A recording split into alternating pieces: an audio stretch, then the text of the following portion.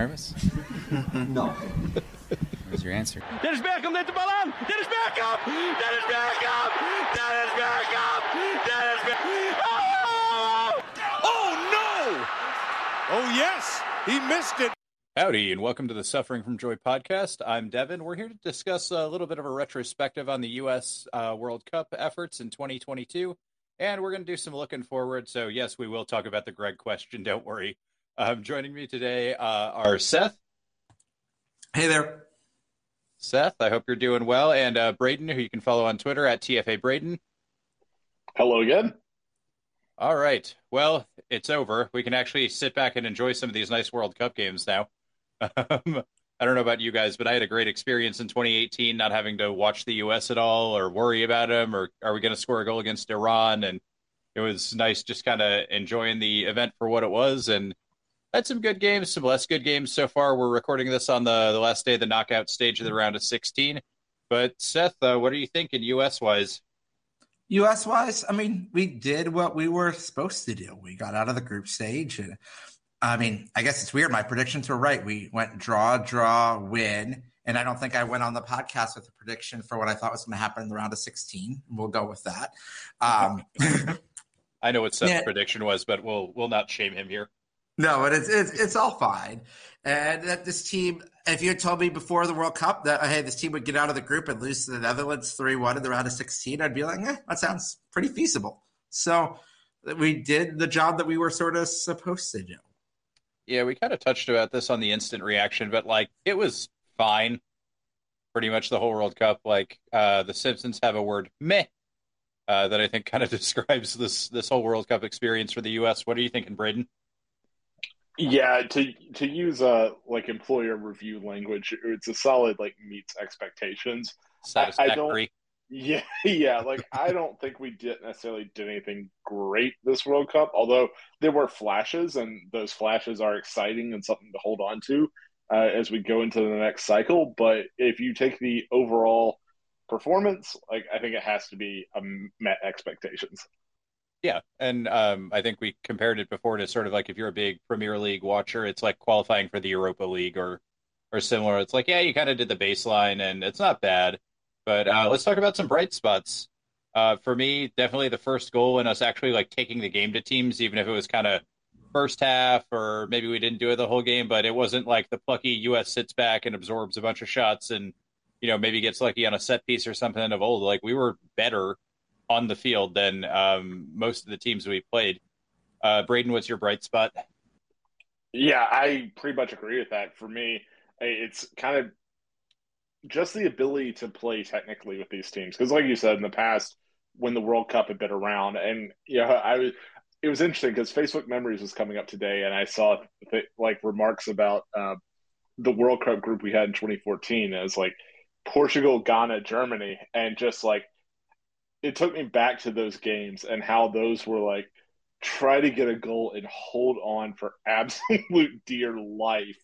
And these games didn't feel like that. We were much more aggressive, much more, trying to take the game to the other team. And we had players who were more technically capable of doing it. If I had to pick out one spot, this bright spot, it's got to be the midfield, though, right? I really enjoyed seeing those three, as a unit, working very, very well together and just being kind of the key part of us being able to hang around these games. Yeah, no, I'd agree with that. I mean, you have a midfield of the future. This is, we've harped on this many times already, but this is a young team. I mean, we have a 23-year-old captain who handled himself immensely well. Yeah, he was exhausted by this. And I think one thing we did sort of underestimate in this tournament, even with so many guys that are now playing in the Premier League, playing in the Bundesliga, getting into the top leagues where they're playing 2 matches a week, that those clubs all have the depth. And Leeds, let's face it, is not playing 2 matches a week at this point. They would love to make Europa League, but I think just surviving would be good for Leeds at this point. But getting to a reality there of these guys are not used to playing. We look at it. The U.S. played, especially because we played the late kickoff in the group stage, and we played the early kickoff. Still 6 p.m. local time. But we played 4 matches in 12 days. And having the midfield go out there for 360 minutes, at least 2/3 of that, not really getting subbed off, is just I mean, yeah, they were going to be exhausted at a point. And I think one of the things that we'll have to build up for 2026, and we don't exactly know what that format looks like yet, it's just going to be, okay, we are about halfway there towards having a side where it's like we trust every single person on the pitch. And I think the goal for 3.5 years from now is to be like, we are really comfortable having all 26 of these guys on the pitch at one way or another. And I think that's the goals and aspirations. And we've done a good job of setting ourselves up for that. One way or another. Yeah. Um, I wonder too, like, we didn't sub early in games, and I mean, there are millions of reasons why that was happening or not happening. And we played the three-man midfield every game, and I know we did in the actual preview for the World Cup. We kind of suggested maybe for the England game or maybe for the Iran game, or at some point you maybe switch and only take two of those midfielders to give Weston or someone a break. And obviously we didn't do that. Hindsight's 2020. Maybe we should have. We can do the Aronson. We can do the Reyna thing. Maybe they should have seen more time. But I mean, is there anything kind of broad brushstroke you want to say that you were rather unimpressed with, Seth? Sure. I mean, I would have loved to have seen a healthy Luca de la Torre in the lineup. I mean, yes, he was on the squad. I mean, double check me, but I don't think he played a minute of this World Cup.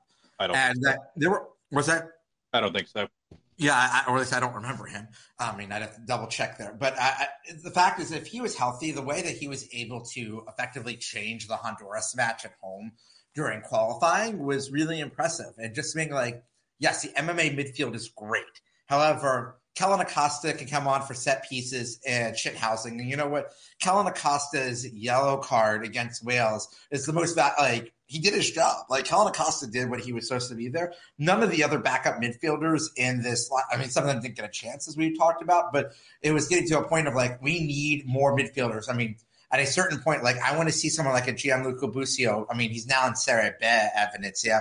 But like, have him go through an Olympic cycle, have him go through other opportunities where we can feel comfortable playing 6 to 7 midfielders in a World Cup 3.5 years from now at home. Yeah, I like that shout. And also just the flexibility to, if you want to overload midfield, like maybe you want to go to like a 4-diamond-2 or something like that and play with kind of 4 more central guys to get complete control. Like, we need a few more guys who are able to do that. And I think that's kind of the key thing of the U.S. team right now is just we have a good, will we say like 13 or so we feel real good about. And then after that, we feel, okay, we'll see if you can get on and do something, but it's a lot shakier. So I do think that rounding out some of those slots is going to be a key thing for the next cycle. And getting a few more guys kind of at the level ready to compete. And I think there's some exciting guys coming up as well. Like, we talk about a young team, but like, even through the pipeline, you've got a guy like, you mentioned Busio playing over in Italy now, but even, closer to home, a guy like Obed Vargas at Seattle. Like, if he keeps developing, keeps playing, like, I think he could be a real interesting, like, energy piece to add in there. And I don't know. We'll see. Like, I think we've got a few guys coming down the pipe in a few positions that will be very helpful to this team. I mean, I'm really looking forward to seeing Brendan and Paxton Aronson playing together. Like, I think Paxton Aronson going to Frankfurt is going to be really great for his development. He probably won't see much of the first team in the next year, but having him in an academy that's really strong, getting minutes with the B team there, and being able to build his way up through that system is something that has me really excited for the future. Yeah, totally agree. Braden's jumping on that Miles Robinson, Austin Trusty, the process future center back pairing for 2026. And I'm here for it. Chris Richards is only 22 years old and would have been at this World Cup if he hadn't been hurt. Yeah, that would be great to have 3 center backs we could rely on, and some with pace, some that can run. Well, I guess they all have pace, yeah. But you know what? Like, I mean, I want to give a shout out here. Tim Ream did one hell of a job in playing every minute of those 4 matches and looking as good as he did at Fulham. We gave him, obviously predating this podcast, but I'm sure all 3 of us gave him a very tough time at points.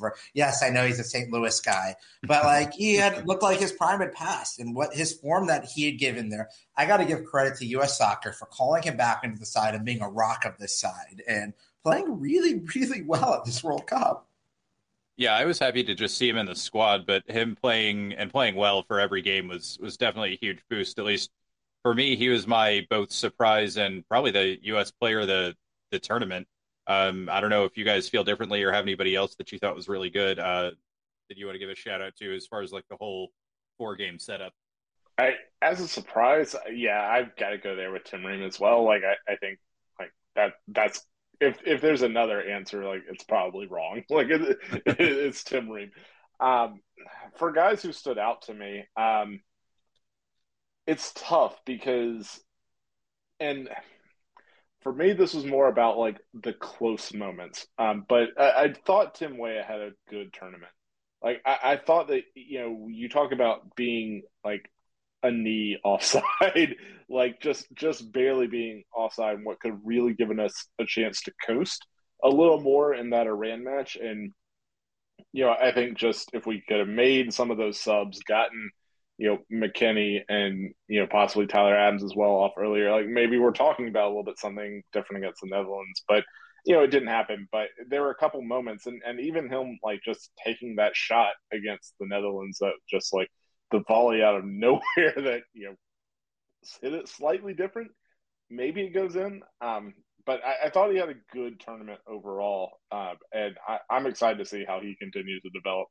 Yeah, and I thought we could have done some more creativity, at least with lineups. I understand kind of you had this setup and it got you through the group stage and you want to stick with it. But even when we were doing those basically 3 match day qualifying rounds, we would basically play an entirely different squad in day 2 than we would days 1 and 3.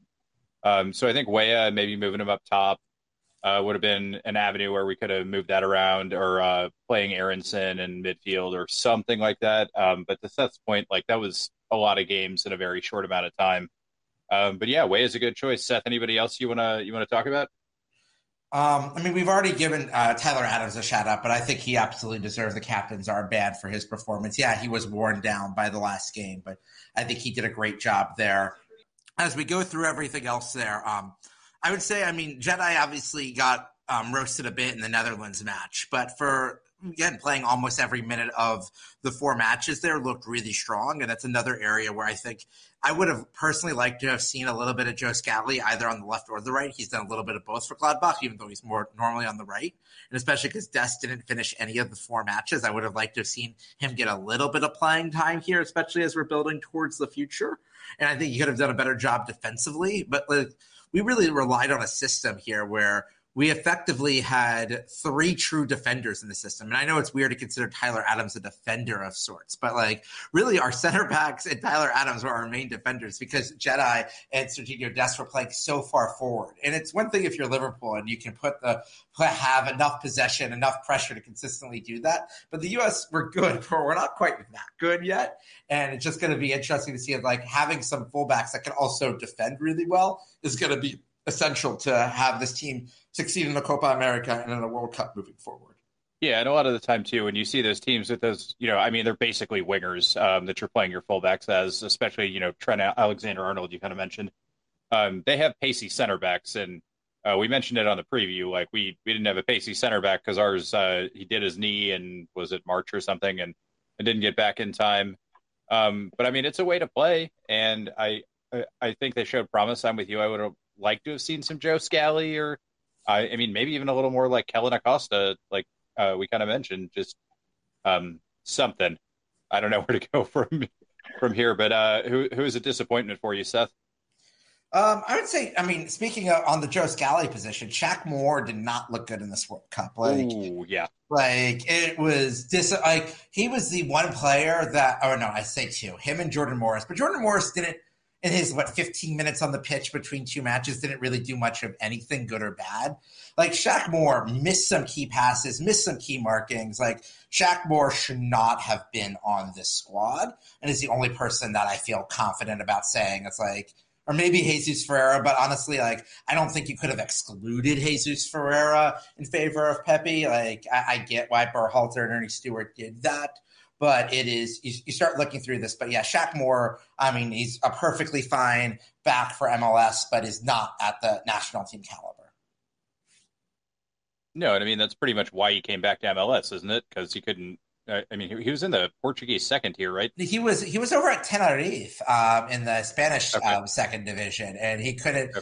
cut it over there. And if you can't cut it over there in the beautiful Canary Islands, or Canary Islands, as some people would say, I don't think you're. I mean, he's doing an okay job at Nashville, but he's not even. I mean, without Walker Zimmerman, I don't know where that back line even is.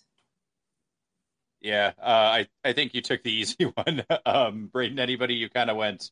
And by the way, I did. Riley and I do crazy predictions before every game, and my Holland one was that we will see Jordan Morris in that game. And as we all know, I hate when I'm right. So, Braden, who else was not exactly lighting the world on fire for you? It's a little tough because I don't know how fair this is because we knew it was a weak spot coming in.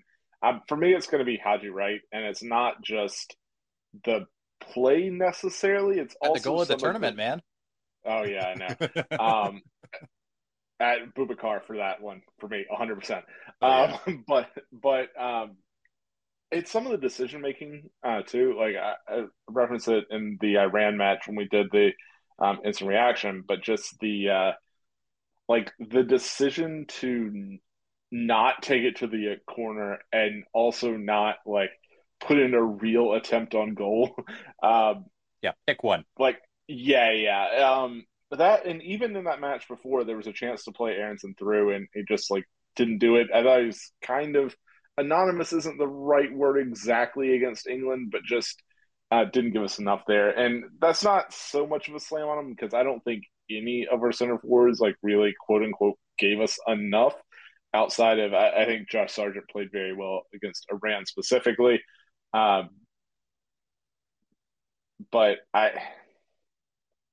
it's Haji for me. Yeah, I'm going to kind of piggyback on that. I was going to say the striker position generally, and I don't know if that's a tactical thing we kind of hit on before that, they're kind of playing this certain way, but the more we watch this tournament too, like almost every single team that's doing great has like a pinpoint striker. And so I think watching this tournament has just magnified both externally and how other teams play and how not good our strikers were, that this is a huge problem we need to absolutely fix in the next 4 years. And I guess let's get into how, I guess we'll do one more point and then we can get into how we're going to fix it all. But overall grade, Braden, you can do out of 10, you can do letter grades, whatever you want to do. And we'll just piggyback off of that. What would you grade the overall U.S. performance? I'll do a letter grade of a C plus. I think it gets the plus because we did have moments that I thought were really, really strong, and kind of the way we got out of the group was a little more impressive than I kind of thought it might be. I know, like you can say, like, what are you talking about? You only, scored a couple goals, but I thought that the ability we showed there and the football we played, I enjoyed it. So I'm giving us a C plus for that. But at the end of the day, it is, like I said, really just meeting expectations. So can't do better than that. Hey, we got out of the group better than we qualified in.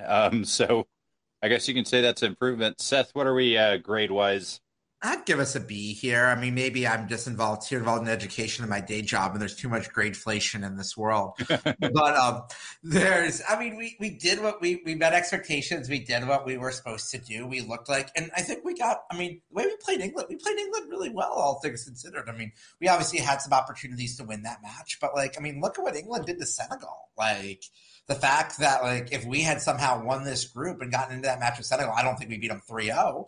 But, this is a team that actually, they went out and, England has scored 12 goals in this World Cup in 3 matches, and they scored nothing against us and didn't even have a great chance. I think Gareth Southgate made some mistakes in that match. How Phil Foden didn't even see the pitch is sort of beyond me in that game. But going through this world, the U.S., Berhalter came out with some really good strategies for some of the games. He came out with an absolutely awful one for the Netherlands match, but hey, he hit it 3 out of 4. That's better than most international coaches.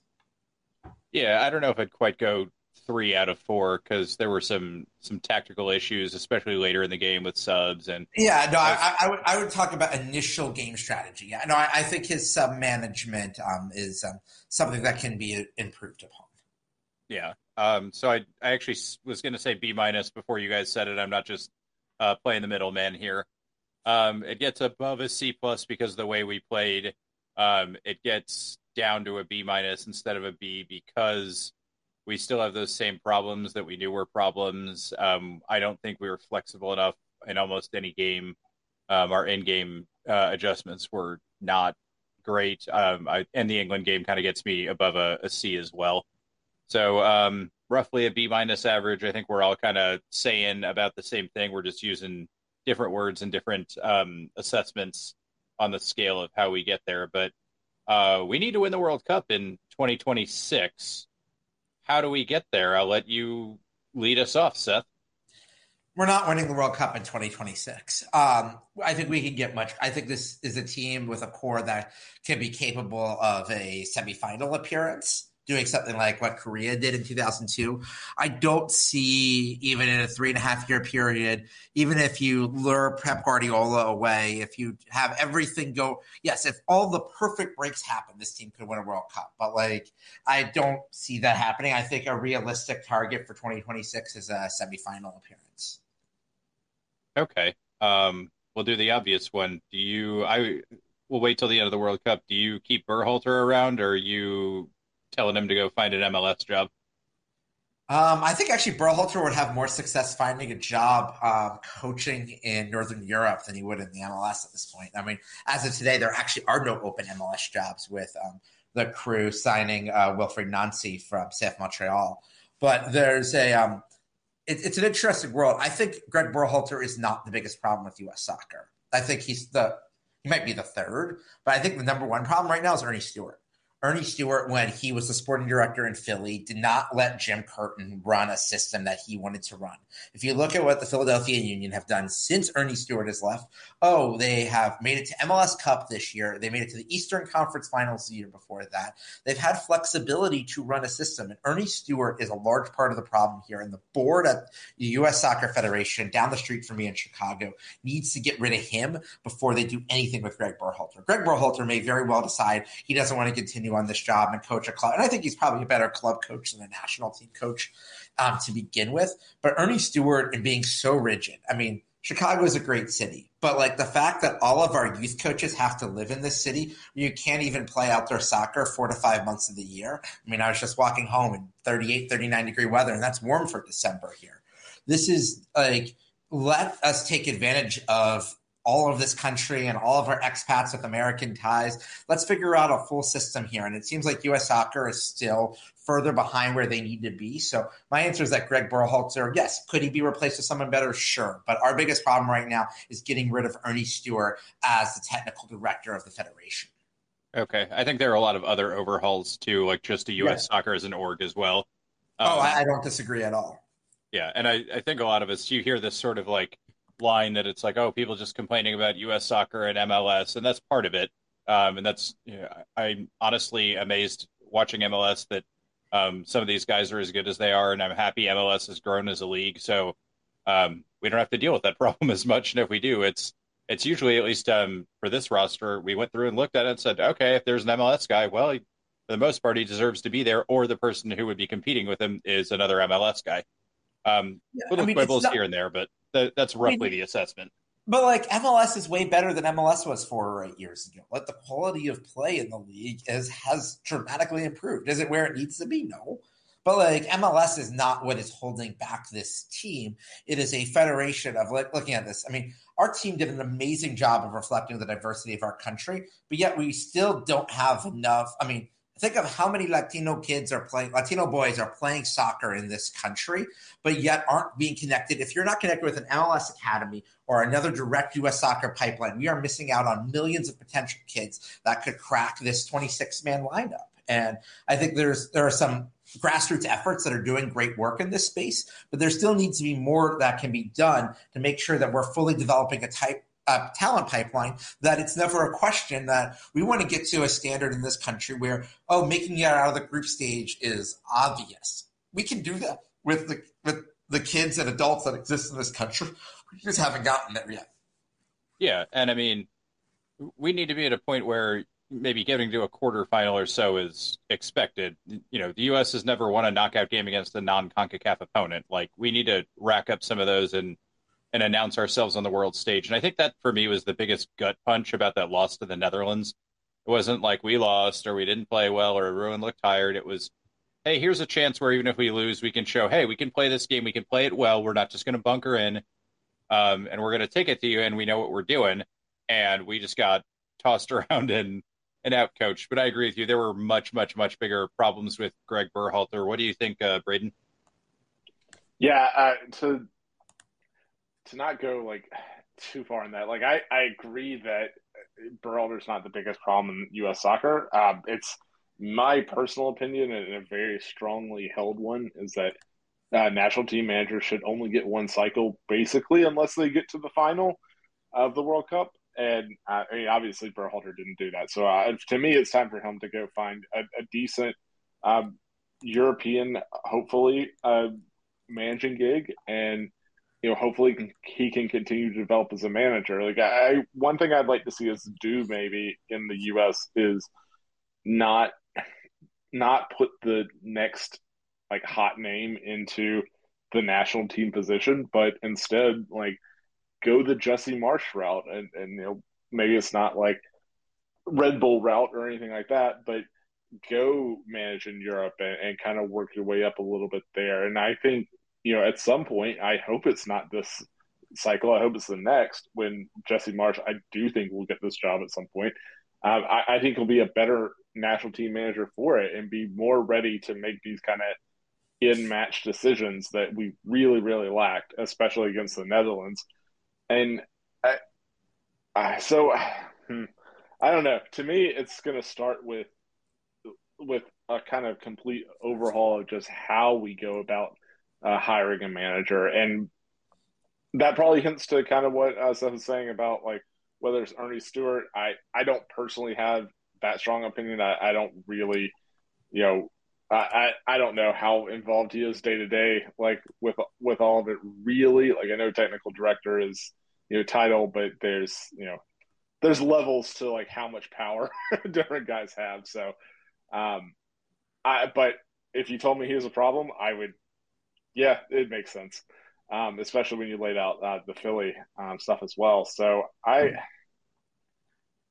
it all needs an overhaul, but like if we're talking specifically about Greg, I think it's got to be time to move on, and I hope we do a little bit more comprehensive of a coaching search this time. Yeah, and I mean, you touched on one of these things that I don't think gets talked about enough. Like we always say, oh, players need to go to Europe. They need to, learn European patterns of play. They need to learn European styles, greater technical ability. Yeah. We could do this all day. We don't talk enough about coaches doing that. And I don't mean like you have to go coach Real Madrid or something, or it doesn't count. Like even almost especially you look at gigs in Holland or Belgium or the Nordic countries. There are very good development areas there, especially for coaches. And Greg Berhalter did that. Greg Berhalter coached in Sweden before this. I mean, if you heard his press conference before the Netherlands match, he talked about his time playing in the Netherlands and how much. I mean, he was listening to questions in Dutch and answering them in English. But he understands the tactics. I don't think that would be a credit to U.S. soccer and hiring someone like Berhalter. That's not just an MLS experience there. Mm-hmm.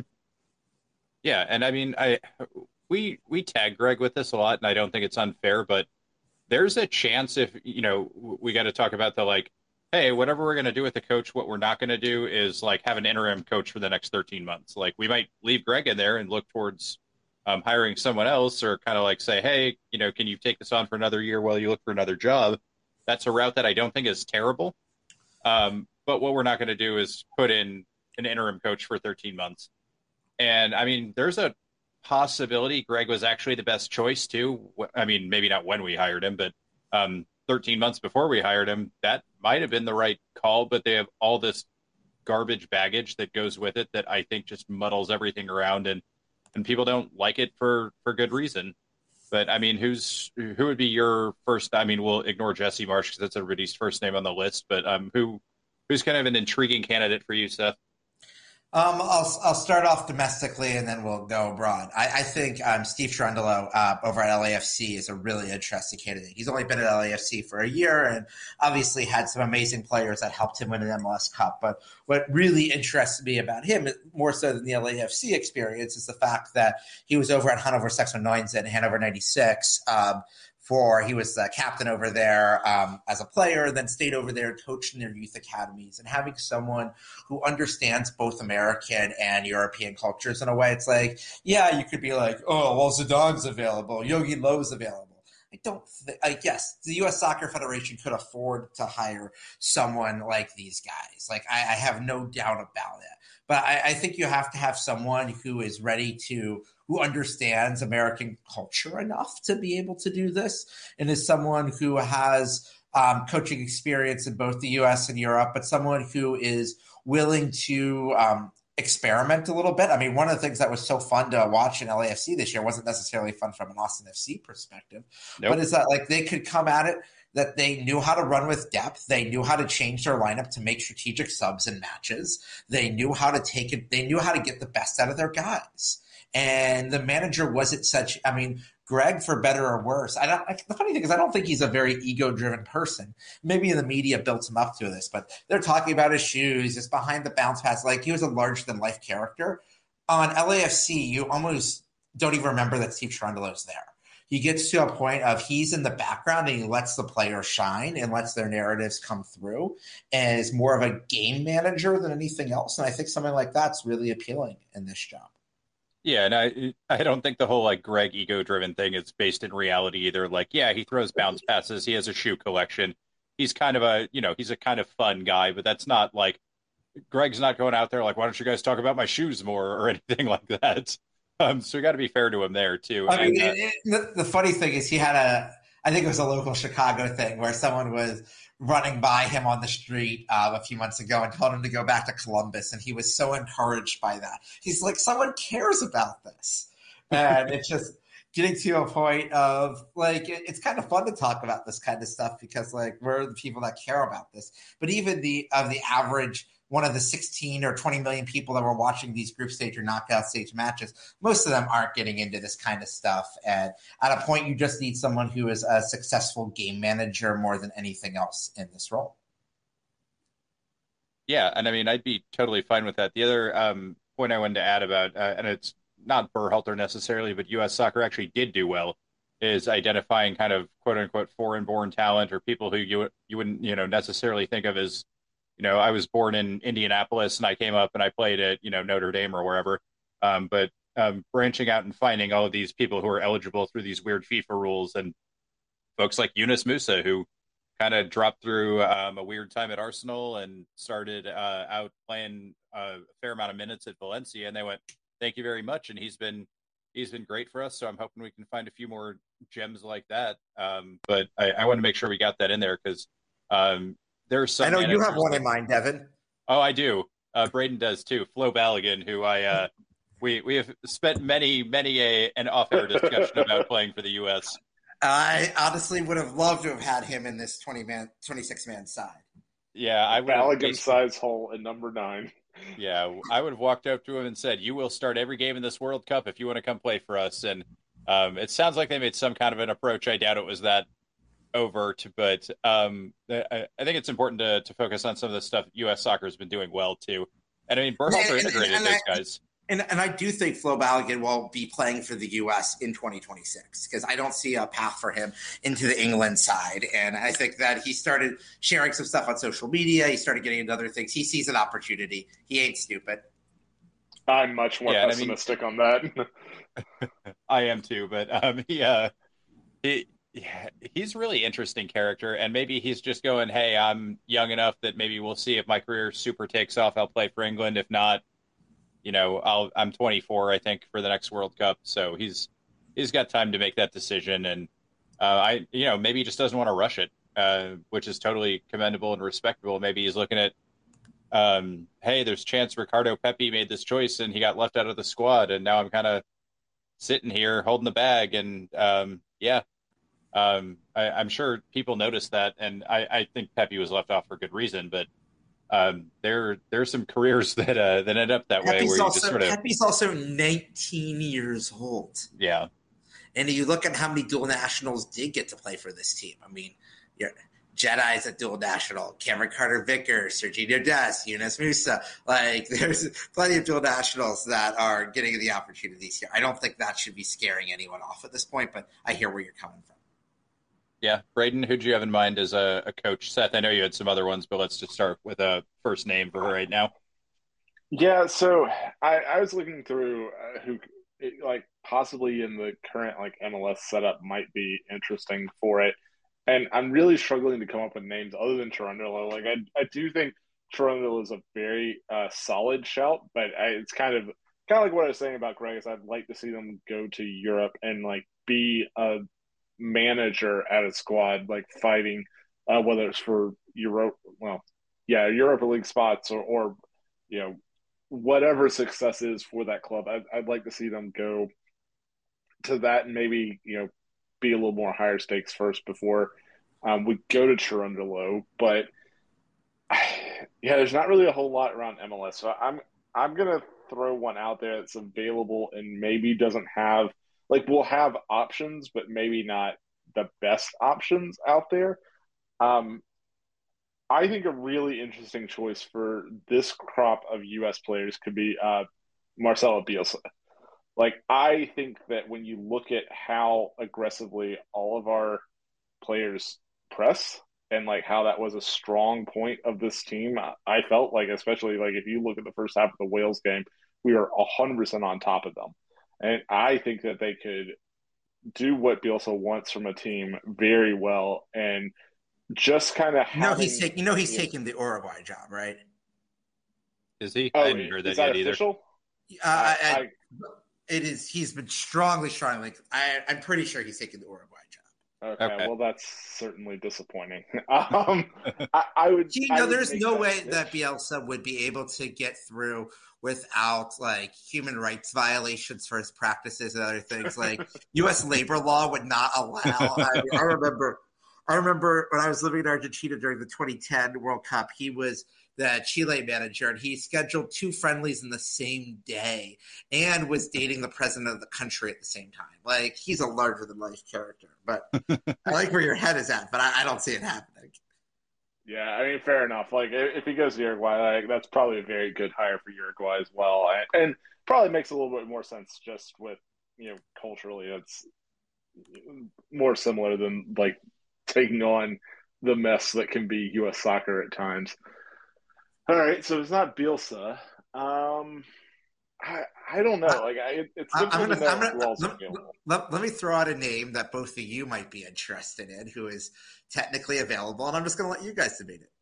What about Please Thierry? tell me who. Oh no, absolutely not. Under no circumstances. Explain more. I mean, I just don't think he's looked good in management wherever he's been. Like, I just don't think it's ended well wherever he's gone. Like, I don't see much that says, oh, I think he can be a very good manager based on previous jobs. I would say no, just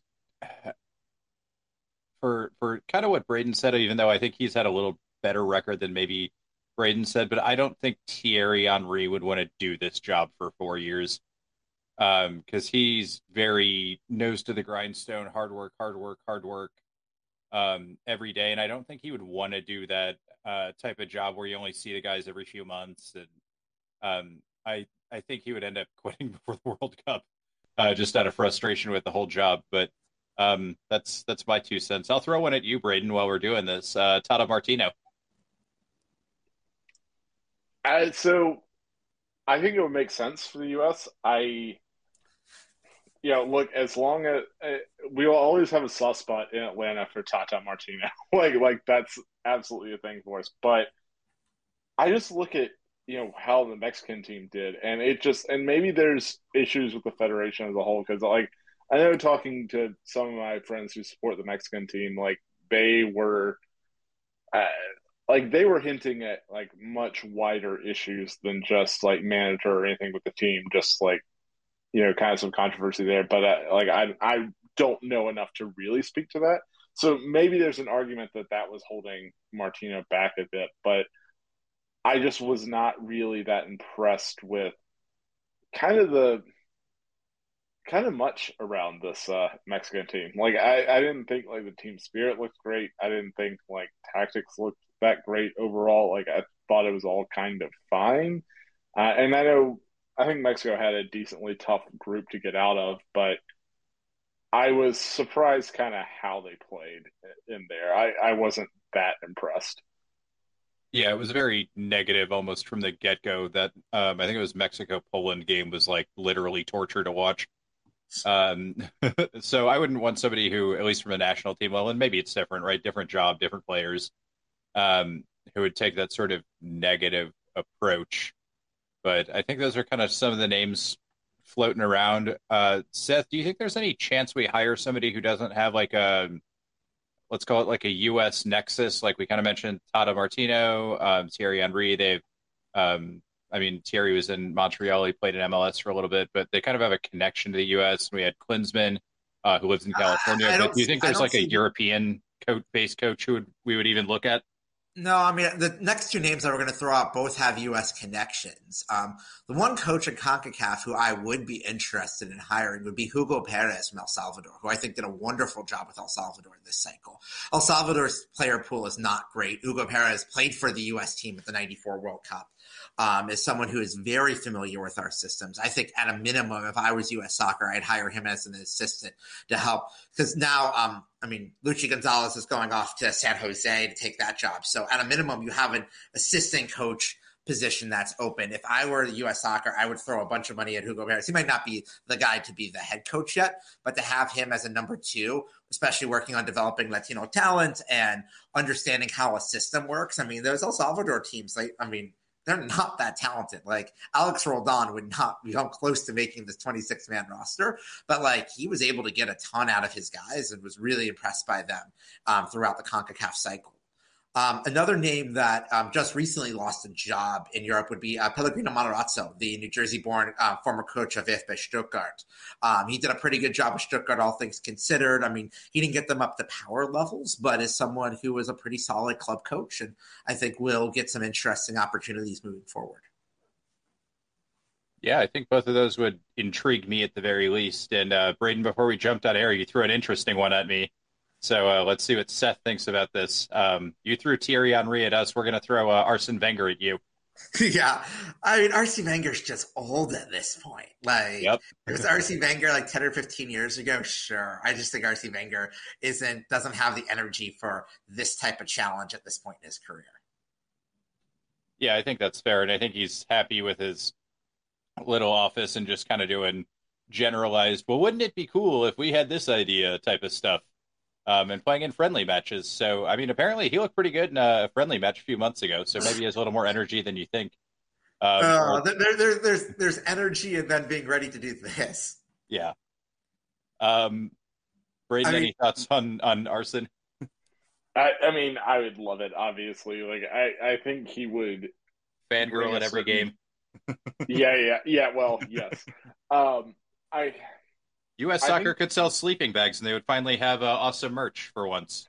Solve two problems, guys. I love it. But more specifically, one of the things that would intrigue me about someone with a profile of Arsene Wenger is when we talk about needing to get these dual nationals on board. If you want to talk about going to get a Flo Balogun, someone like Arsene Wenger, Bielsa, someone along those lines, I think it's going to have a more successful sales pitch to them than, whether it's Cherundolo. I mean, I think Cherundolo will be a decent manager. I think he is good, but there's kind of levels to this. Guys who are towards the top, we're not going to get a tier a coach. We're not going to get a Pep. We're not going to get a Zidane. We're not going to get any of those guys. So I think everyone that we take is going to have works on them in one way or another. So I think it's just kind of deciding, do we want to take the guy who maybe isn't as experienced and maybe has something to learn and maybe that hurts us, I kind of think it did against the Netherlands, Or do we take someone who's maybe even a little bit past it, like a Wenger, and kind of like last chance saloon type thing? So I don't know, but I do wonder about like recruiting the dual nationals if someone at a higher like international profile would be very helpful for us there. Yeah, I mean, you start talking about the tier A coaches, and I mean, Jurgen Klopp will be out of a job in a year or two at just his inevitable run. Like, do you try to convince someone like him? I mean, U.S. Soccer has the money if they want to do it, but I would be, again, surprised if we got a tier A coach like that. But you never know. You could get someone crazy enough to be like, the U.S. is hosting the World Cup. This could be my life legacy, that there is a slight chance that you could pull someone like that. Yeah, and I mean that's going to kind of lead us into what my next question for you two. And Seth, you can go ahead and take the lead on this. Do we need to hire, like, let's just say Greg's, you know, we get to choose when Greg's going. He's not going to decide on his own. Like, do we want to stick with Greg for a little bit while we figure this out? Do we need to like hire a coach by, before 2023? How do you see that? The 2023 Gold Cup doesn't really matter in my eyes. Just like It all of them. sounds. What say? Just like Well, all hey, of them. I mean, in the pre-Confederations Rest in Cup peace, days, Confederations Cup. yeah, I was going to say. I mean, I don't know if I've ever been more excited about a win than the 2009 win over Spain in the Confederations Cup. I mean, Great. I would be. I've watched that match a few times, and it's still a miracle that we won that match. And we had a lead over Brazil in the final until they Braziled us. So yes, I was watching that over at a bar in New York City, and could not believe what I was watching before my eyes. And then reality set in the second half. But there's a yeah, it's. I mean, I think it's going to be the big opportunities you're going to have. So it sounds like whoever's the U23 coach will likely coach the Olympic team, because in 2024 you're going to have Copa America, which I assume we will be in whether we're hosting or not.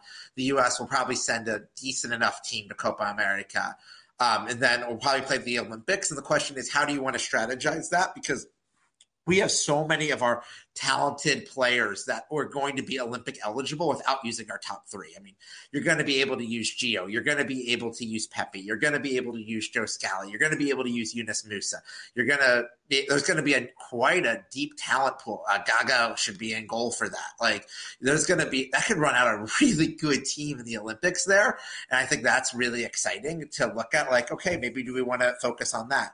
I also think the U.S. should do something in the summer of 2025 where it's not quite Confederations Cup, but like host the tournament. We have enough. Maybe we might not have Qatar Airways money, but like, hey, American, United, and Delta, you're all going to throw in a bunch of money for us to host some 8 to 16 team tournament to help prepare for the World Cup here. Yeah, we'll invite Canada and Mexico as well, but we need to make sure that we get quality matches here. And maybe we can convince ourselves to walk into the new UEFA CONMEBOL Nations League for the next couple of years. Like, I think it's just going to be, I don't think 2023 is important, but I think 24 and 25 are really important to have the manager who's going to be managing in 26.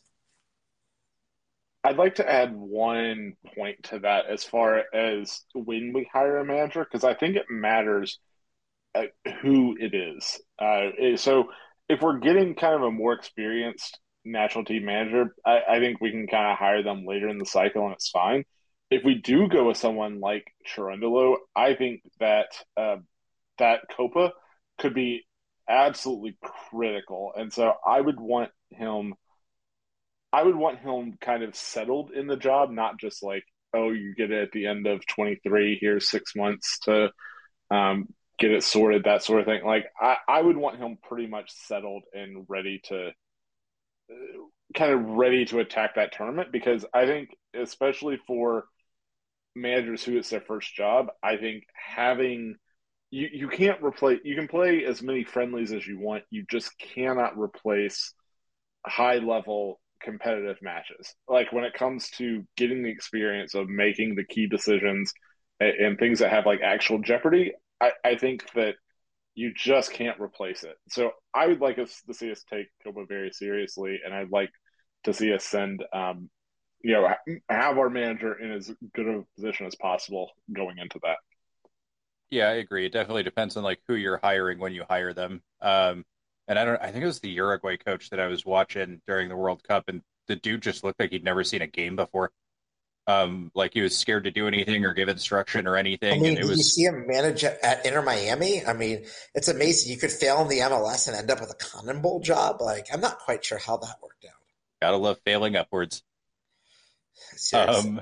Um, but yeah, I think you raised a couple good points. So for those of you who don't know, the Olympics, we qualified for the first time in forever. It's an under 23 tournament. And you're allowed to carry three overage players.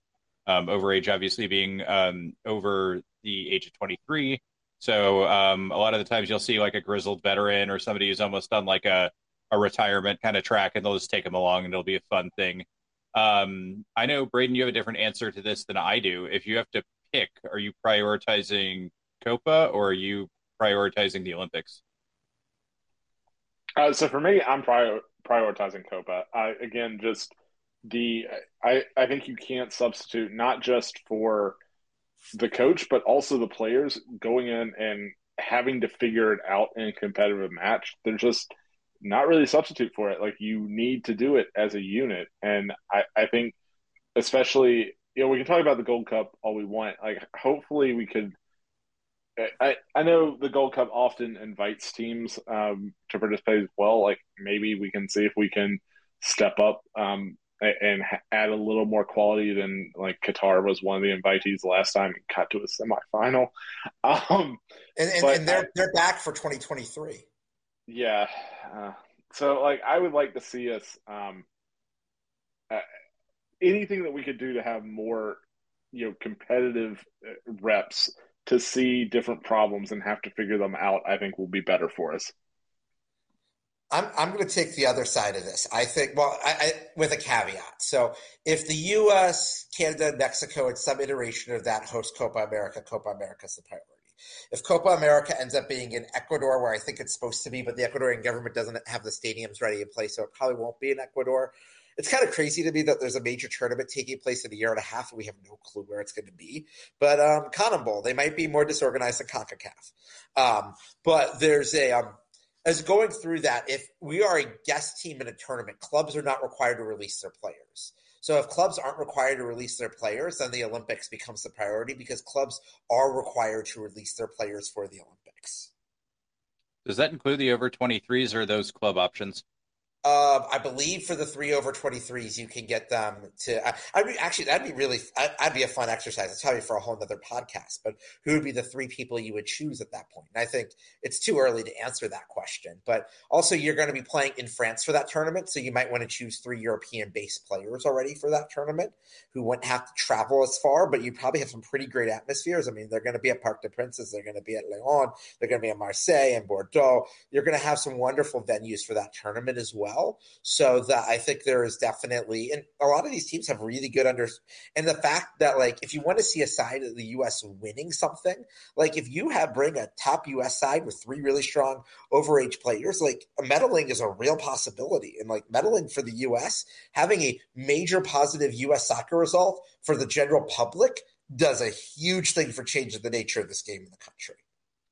Yeah, and I mean, especially like your average person who watches soccer in this country is not probably anybody who knows as much as, obviously anybody on this podcast, anybody who listens to this podcast, like even the people on like Fox Sports doing the broadcast, like you tell them like, hey, we did great in the Olympics. They don't know all the nuances and the details. They're like, oh wow, that's great. Aren't we, hosting the World Cup? Yeah, well, this is a good stepping stone. Da, da, da, da, da. So I'm kind of on your page too. Like, let's go win something if we have to. Or at least place, I guess, medal. Let's go win something if we have to really like split between the two. I also wonder, with that being in France, if that's not a good way to maybe pick off a couple younger players towards us, Flo Balogun again, and say, hey, we got this great team, and you got to play with whoever you want to pick for your over 23s, and Tim Weah might be a good guy. Like, hey, you want to go play with Tim Weah, who he's already based in France, so. I don't know what those spreadsheets look like of people who are up and coming or anything like that. But I think there's a lot of opportunity here, and we should be excited, right? Yeah. So I'm trying to be on a high note. Like I know the game was disappointing, and our overall World Cup was, like we said, fine. But I think everything's looking up for the future. So do you basically like wash out kind of your Tim Reams and some of the older players and and start anew, or do you kind of play your 2023, just building out from there? And I assume Timberling's going to retire either way, but maybe kind of some of the older players that were backups, your Kellen Acostas or so. I know he's not old, but DeAndre Edlins, those kind of guys. Like, do you still give them shots, or you just build in as young as possible right now, Braden? My opinion on national team in general is you should pretty much always take the best team that you can. Like I, I don't really believe that players do that much development in the national team. They mostly do it with their clubs, and I think it needs to remain an incentive and a goal to get to the national team. And so, if you're kind of giving these opportunities to young players just because they're young, I think some of that motivation to get to the national team, I don't want to say it goes away, but it's just like it's when it's not guaranteed and you really have to earn your way there. I think it's better for everyone involved to feel like it's a real meritocracy, and if you do the work and you perform at the club level, you're going to get picked. I think that is generally the best scenario for the national team. Is that really something we can claim, though, with how often we play like a B team in the Gold Cup and the weird little January camp that's basically like, largely MLS, like, hey, let's all meet each other. Maybe you'll be on the real national team one day thing. Yeah, So but I that, don't. yeah, go ahead. Sorry, I was just saying I don't think like anyone counts the January camp really. Yeah, I don't. but I want to see Brandon Vasquez in there. I want to see how he does there. There's a few other players here. It's like, okay, I want to see how you do against B side US against B side Serbia and B side Colombia. Okay, let's give them a look and see how they are out there. Yeah, fine, that's something. And maybe he goes out and he scores 4 goals, and you go, okay, we can give this guy a bigger tryout. But he Yeah, goes I don't out know. there, Jesus Ferreira scored 4 goals against Grenada, and that did us a lot of good on Saturday. yeah, a lot of people got mad at me because I was at that game and I got harangued repeatedly for saying I thought he had a bad game, and people were like, "Oh yeah, well he had 4 goals." Like, well, he should have had 10. And I mean, yeah, you didn't have a bad game or anything. He scored 4 goals, but I watch those games I think a little differently than other people, and they're like, "Oh yeah, no, this is great, it'll help." And I'm looking at these games going, "This guy like missed like 5 sitters. If he does that in the World Cup, we're screwed." And I mean, I don't think he missed 5 sitters or anything against Holland, but those are the concerns that I look at those games. And I mean, it's fun to win the Gold Cup and the Nations League if that hasn't folded yet. I don't even pay attention to it. And it's good to get like competitive games in there, but I look at every U.S. soccer game as, can you help us in a World Cup? I don't know if you guys are any different. I don't know if I'm quite at that point yet. Maybe I was for a Agree. Yeah. little bit of this cycle, but like at a certain point, like you need to have time for people to develop. And yeah, I agree they do most of their developing on the club rather than on the national team. But some people rise up to the moment. I mean, Richarlison is never going to be for Spurs what he is for Brazil. Thank fuck to that.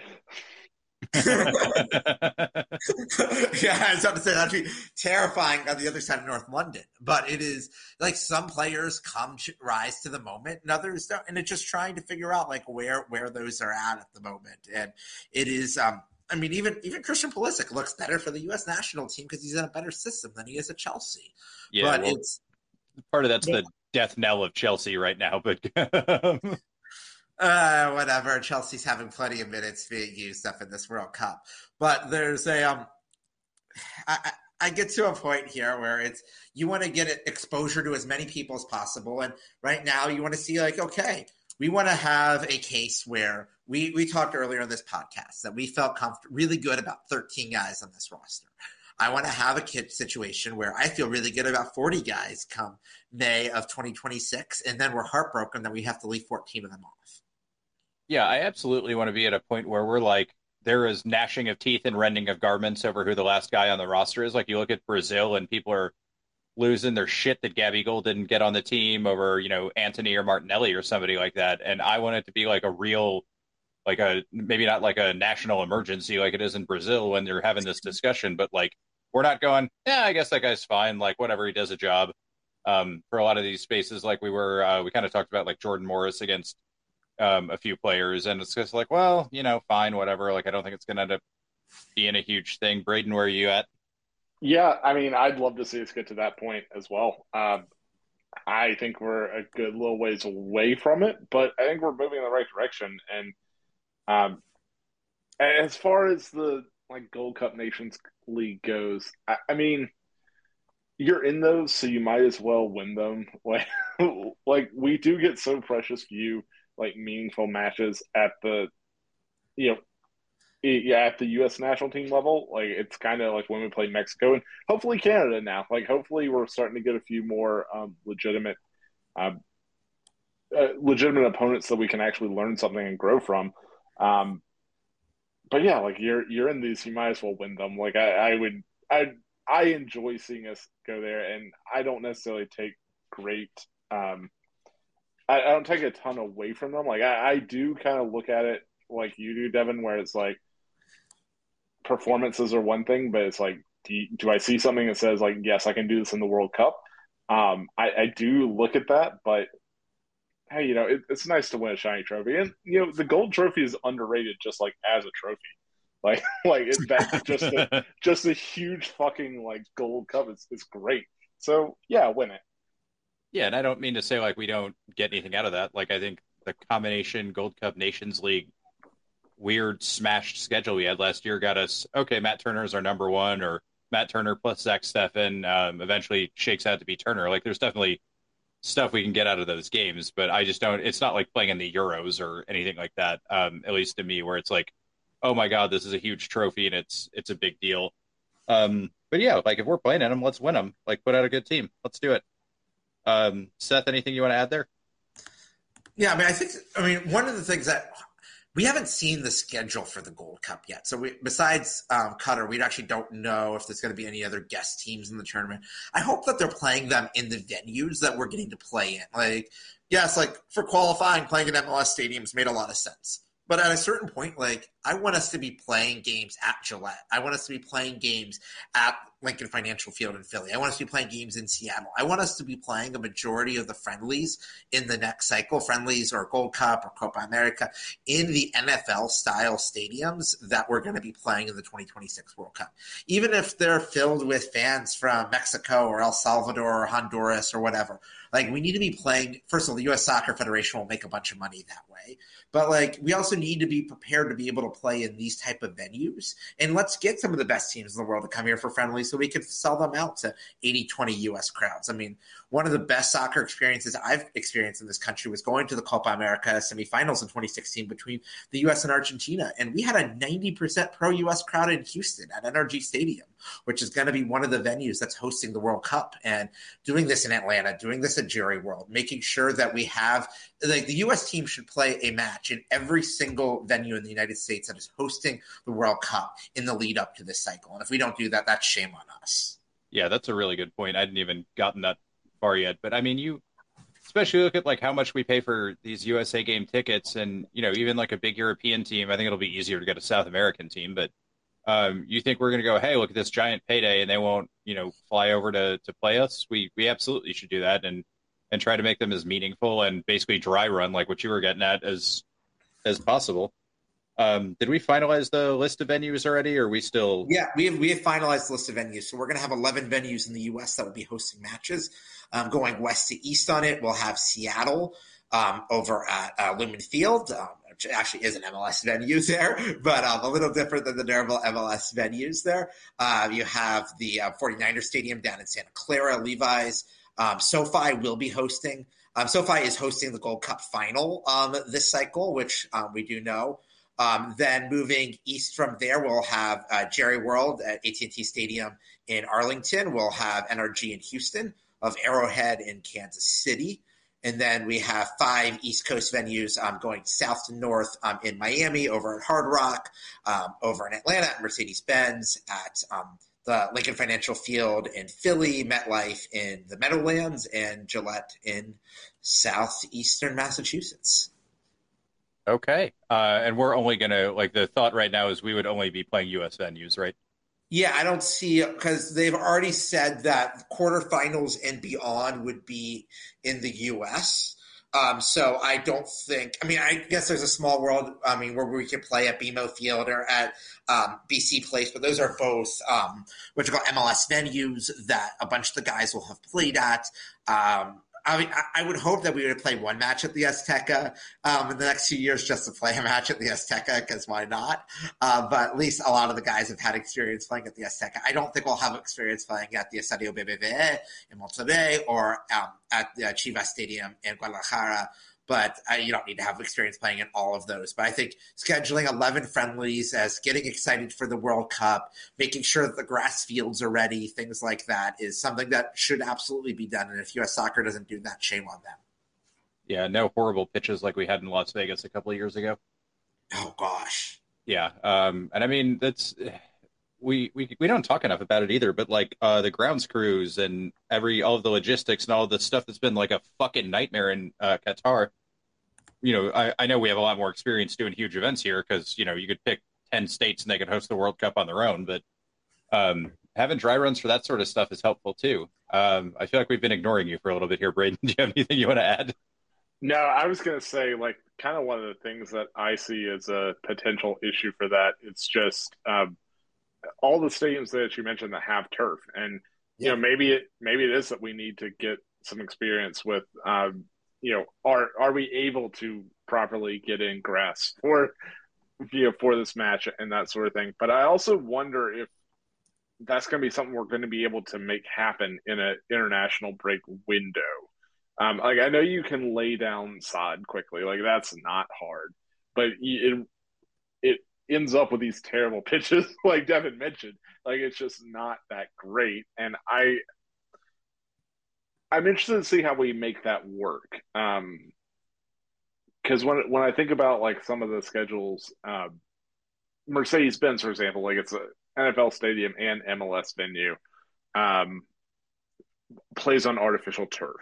Like I don't know how many windows there are. Maybe that's a January camp option, because like by the end of January, you won't have the Falcons won't be playing, obviously. Or cell phone. I'm sorry. Yeah. So like the Falcons won't be playing, and you would have enough time to like lay sod, have it settle in, and that sort of thing. But I think these are things that U.S. Soccer need to be thinking of. Like you mentioned, like it's not just going to these venues; it's also a dry run for all these venues to make sure they're fully prepared with all their plans and everything for it. So, are we still going to get cheap concessions for the World Cup? I am not sure. Like, if I remember correctly, the ticket. So when the MLS Cup was here, because we couldn't get tickets from Atlanta, like it's an MLS event. So, like, it's weird things for like season ticket holders and that sort of thing. But I want to say all the concessions were still run by like Mercedes-Benz, and so there was still the like five. At that point, I think it was $5 beers, but I think there's been some inflation there since. But yeah, hopefully it's still cheaper concessions. That's better than $18 jellyfish. Seth, go ahead. I was going to say, I did not pay $19 for an IPA at SoFi for the Super Bowl, but that's a whole nother story. I was just looking it up here while we had some time. Only 4 of the 11 stadiums in the MLS currently have grass fields, and that's Arrowhead, Levi's in Santa Clara, Hard Rock down in Miami Gardens, and then the Link in Philly. So like that's 7 fields that we're going to have to lay down. And then also what you call it, BC Place is the same thing in Vancouver, because it's a mostly indoor stadium there. So it's going to be, I think we need to have some practice laying down. Yeah, it's going to be expensive for U.S. Soccer, but if they're selling out these stadiums, they can pay for that. I mean, if Charlotte was willing to pay for that for just a Chelsea friendly, I mean, heck, U.S. Soccer should be willing to pay for this and test it out and see the good, bad, and ugly of this. Yeah. I'm excited to see how all this unfolds. I think we beat this horse pretty well today. I'm sure we'll be back to talk about it as things unfurl a little bit more. But Seth, what was your biggest moment of suffering from the World Cup? The biggest moment of suffering was knowing that our striker issue was still our striker issue, and just like, oh, we're down 2-1 to the Netherlands. Oh, wait a minute. We have no one who can score a goal unless it's a mistake. Oh, shit. And that's where we suffered. Yup. Braden? Fucking Deli Blend. Like, just that. Yeah. I'm still upset he's younger than me. I haven't gotten over that. Yeah, I think mine is watching Denzel Dumfries' hand go up when we had just pulled that goal back and going, oh, there's nobody on the ball. There's nobody like within 20 yards of this guy. This is going to get bad. Um, so we all had a similar theme, and we were all in the same game. So that's good. Yeah, I mean, there were some rough ones. The Haji Wright one that we kind of mentioned isn't a bad shout either. Walker Zimmerman giving away that penalty is an easy one. Plenty of suffering to go around. But anything else you guys want to add before we get out of here? No, let's just make sure that we have at least two guys that can play every position come 2026. Yeah, it's just that simple. Like, I know. come on, guys, hurry up. I mean, they just grow on Seth trees, told you right? what to do. Yeah. Yeah, we'll just clone Anthony Robinson and put him, like, 5 different places, and we'll be fine. Yeah. Yeah. Anything from you, Braden? Yeah, not really. Just kind of excited to wrap up the World Cup, at least from a U.S. perspective here, and get back to focusing on club football, which is also moments of suffering with Gabby Jesus news. But yeah, it'll be fun. So I'm happy to kind of get this behind us. It was a fun time in the World Cup. I really liked a few things that the U.S. did, but onward. 4 years. It's at home. If Russia can get to a quarterfinal with that terrible team that they had, like, we can do exciting things. Yeah, I think there's a lot of good cause for optimism. So I think we want to end on that note. But I guess, what are you most looking forward to, Seth? Let's be optimistic here.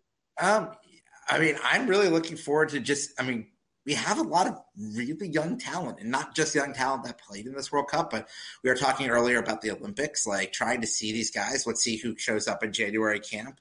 Let's see if anyone can figure out how to watch any of these games in January camp. But just making sure that like we have an opportunity here, and let's not blow it. But this is the Suffering from Joy podcast, so I'm sure there will be lots of suffering involved. If we didn't care a ton, we wouldn't be suffering. Braden, anything for you? Yeah, I think it's the same thing. It's young players. It's hopefully finding a solution at striker. And, there's some options there. Like, Pepe is young. Like, Haji Wright isn't that old. Like, these guys can still get a little better. So there's a Daryl DK out there who may continue to develop. So he's 22 years old. He's only 22. Yeah. So, like, I think there's, like, as much as we malign the current striker position, I think that there's reason for optimism around a lot of areas. So I'm just excited to see how they develop, and excited to hopefully see an improvement on. And I don't mean this as a slight towards Greg, but like to see an improvement on kind of some of the backroom stuff, and maybe take it a little bit more. Okay, we've kind of sorted ourselves out after the debacle in Trinidad and Tobago, and like now we're back to being serious again. So like, let's do the serious thing and make it progressive higher there.